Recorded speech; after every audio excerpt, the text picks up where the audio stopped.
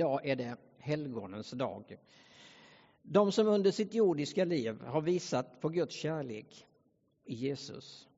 De som nu delar Kristi seger i den himmelska världen. Men det är också det som är levande och nu tillhör Jesus Kristus. Det är saligprisningarnas dag. Och vi läser evangelietexten ifrån Matteus evangeliets 5:e kapitel med början på den första versen. När han såg folkskarorna gick han upp på berget. Han satte sig ner och hans lärjungar kom fram till honom.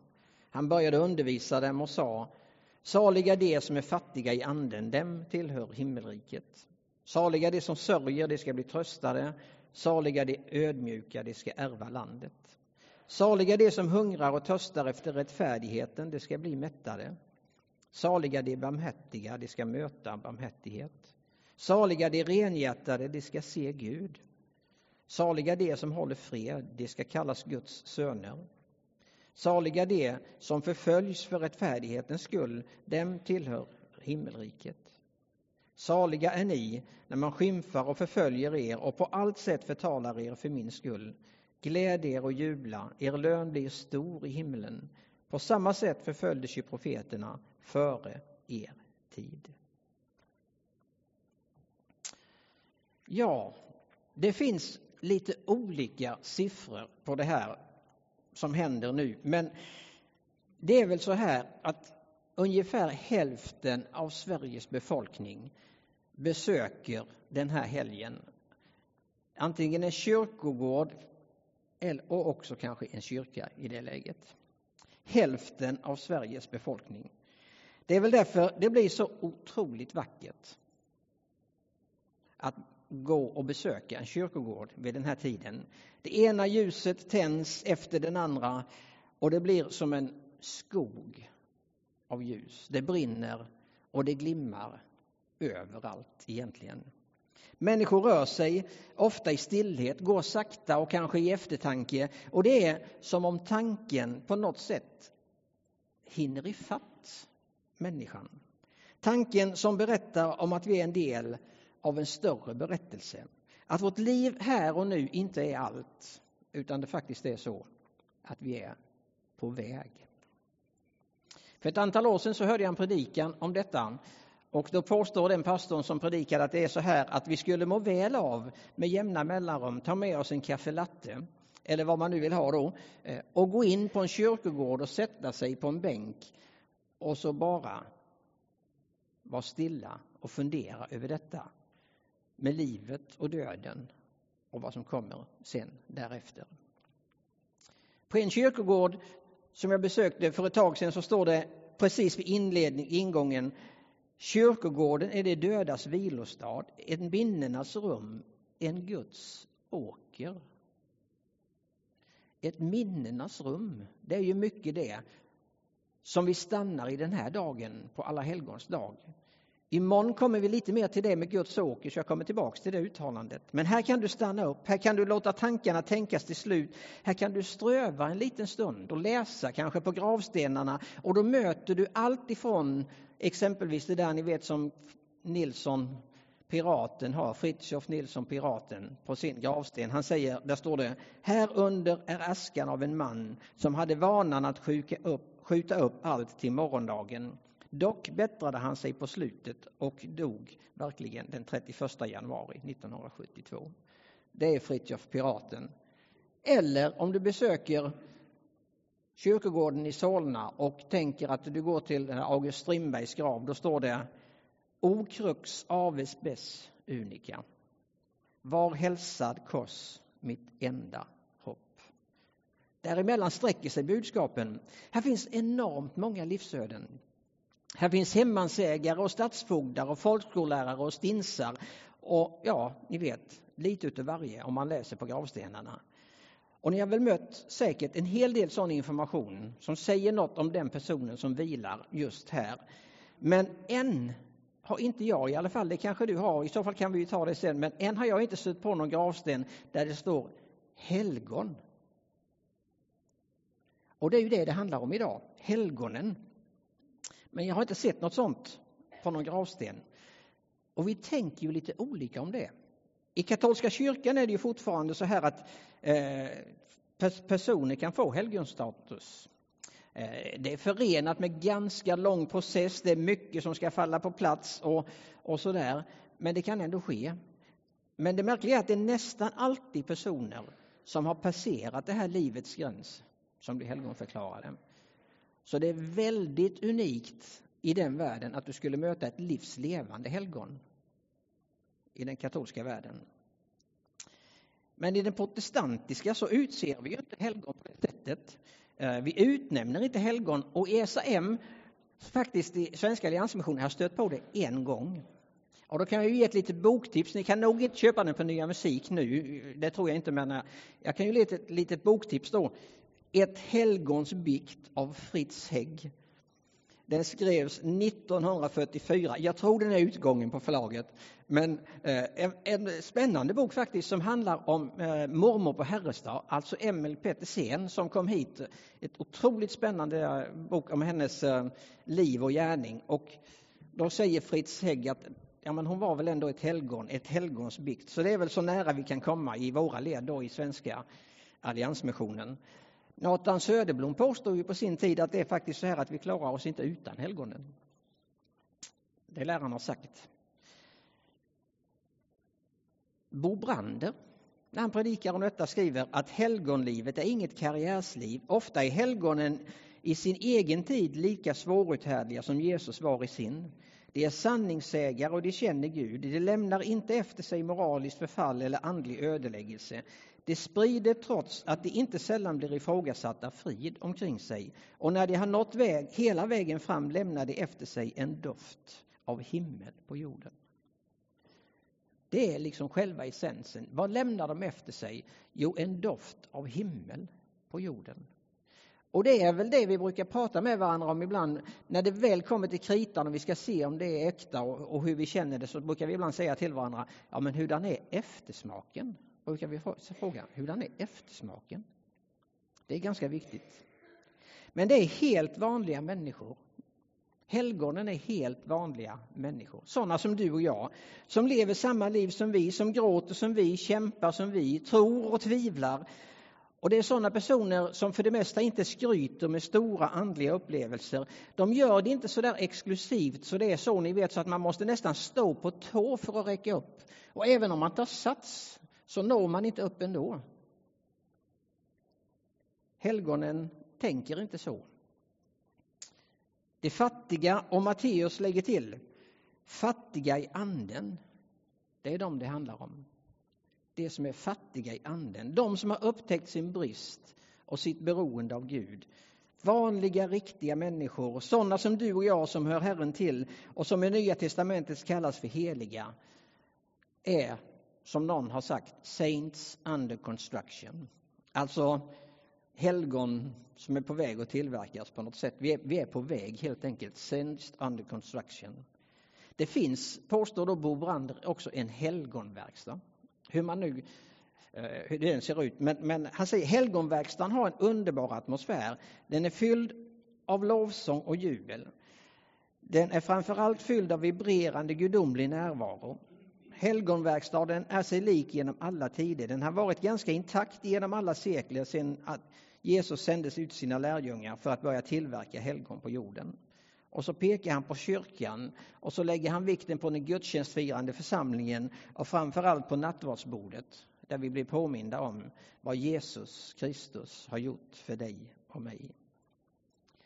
Vad är det då egentligen som händer i helgonverkstaden för att upptäcka och få den här stämningen? Vad är det som för detaljer som vi kan lägga märke till? Ja, men då är vi ju tillbaks i nyckeln till allt detta. Nämligen saliga är det som är fattiga i anden. Det ligger någonting i att upptäcka beroendet av Gud. Att se sin egen begränsning och förstå att det behövs påfyllning någon annanstans ifrån för att det ska bära.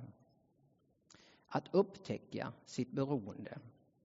Och det var väl det ändå som Lydia Littell hade gjort. Det enda som bär när allting annat vacklar, Det är Guds nåd och Guds barmhärtighet. All jordisk berömmelse och glans den slocknar när sist jag står hos Gud i härlighet. Det enda jag vet, det är att nåden räcker, att Kristi blod min synd, min skuld betäcker. Det enda jag har att lita till en gång, det är Guds nåd, Guds gränslösa nåd. Det enda som står igenom alla tider, det är hans kors och blodets säkra grund. Ty allt vad jag byggt av hö och strå det faller, det varar blott en kort och flyktig stund. Det enda jag vet, det är att nåden räcker, att Kristi blod min synd, min skuld betäcker.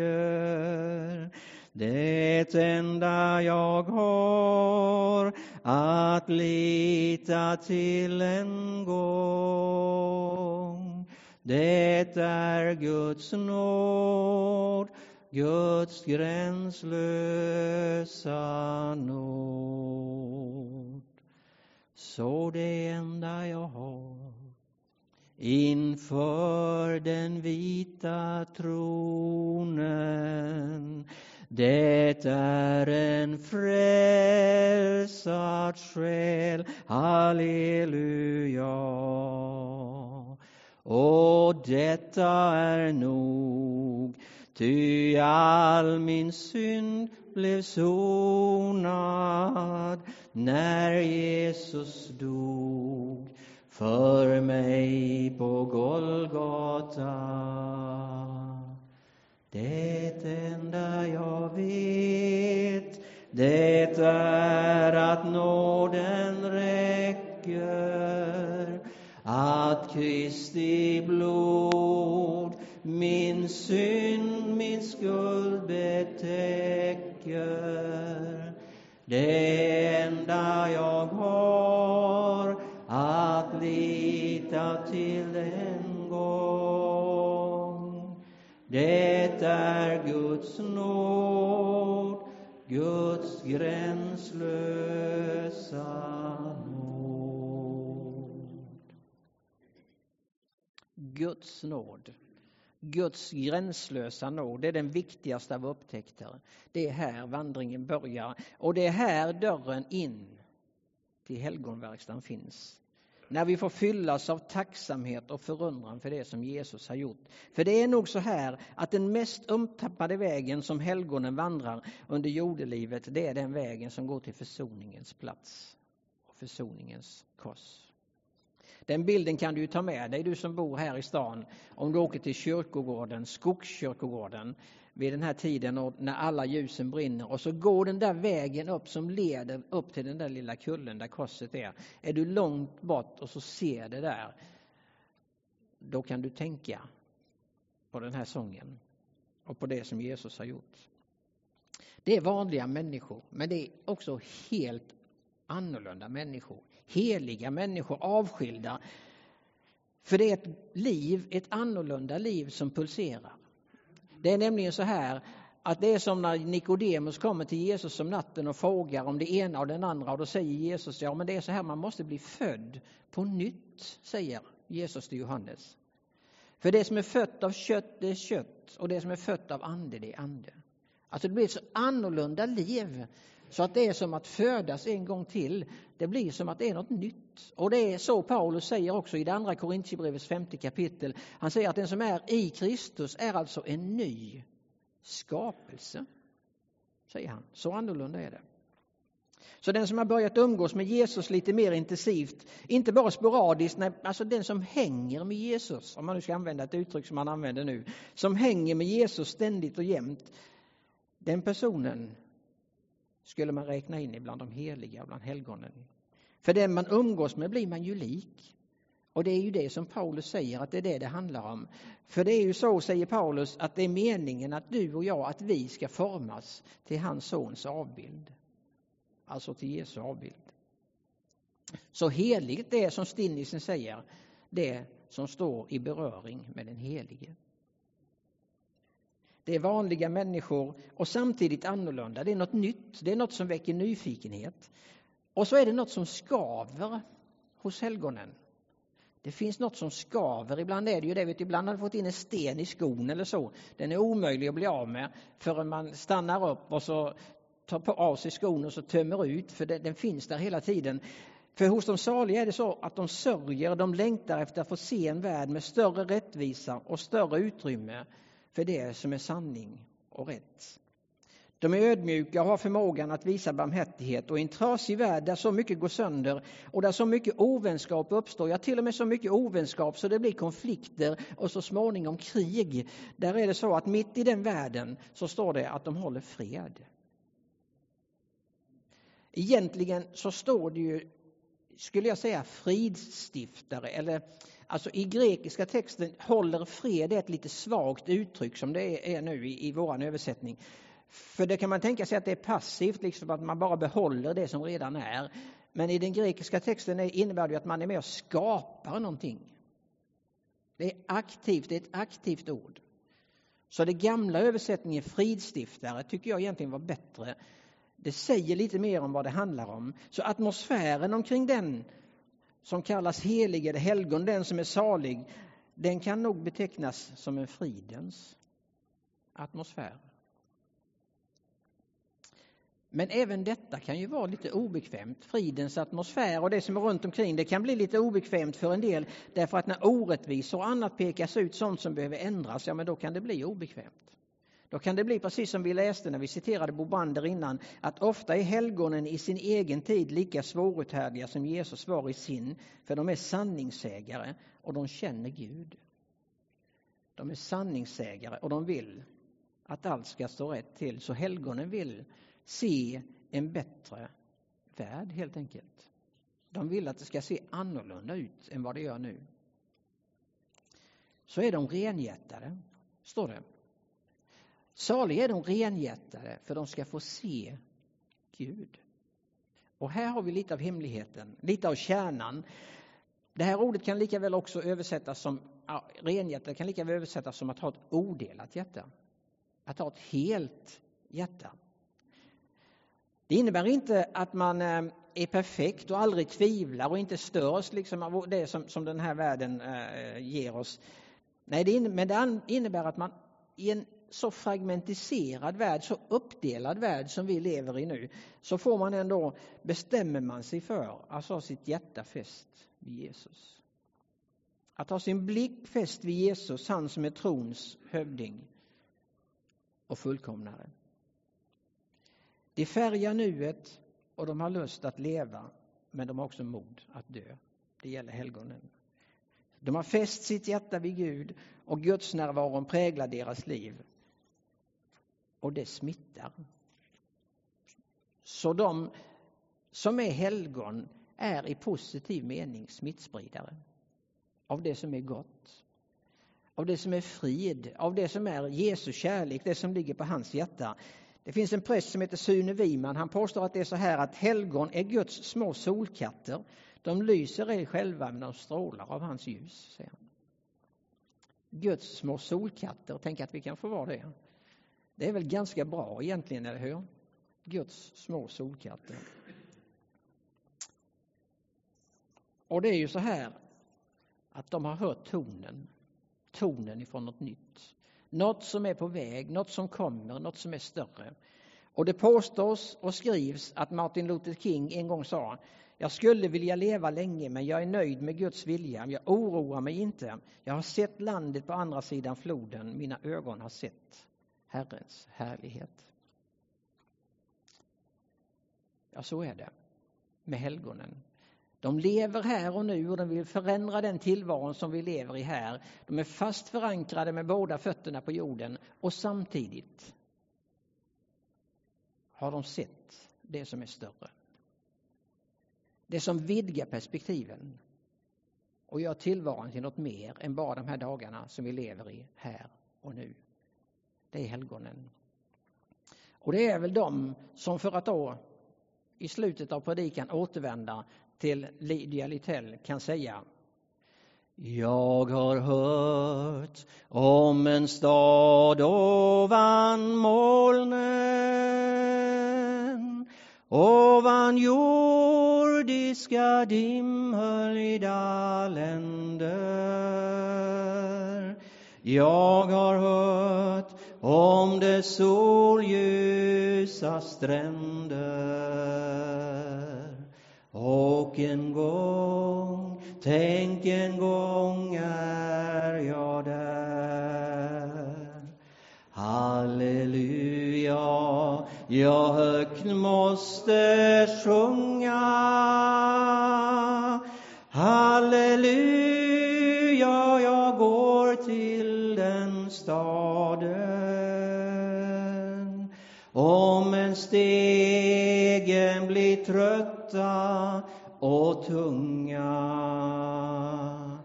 bär det uppåt och hemåt ändå. Ja, jag har hört om ett land utan tårar, utan sorg, utan nöd, utan strider, och där ingen av sjukdom mer lider. Och en gång, tänk en gång är jag där. Halleluja, där fröjdas vi alla. Halleluja, vad tvivel försvunnit. Aldrig mer skall jag stappla och falla, för jag är framme, jag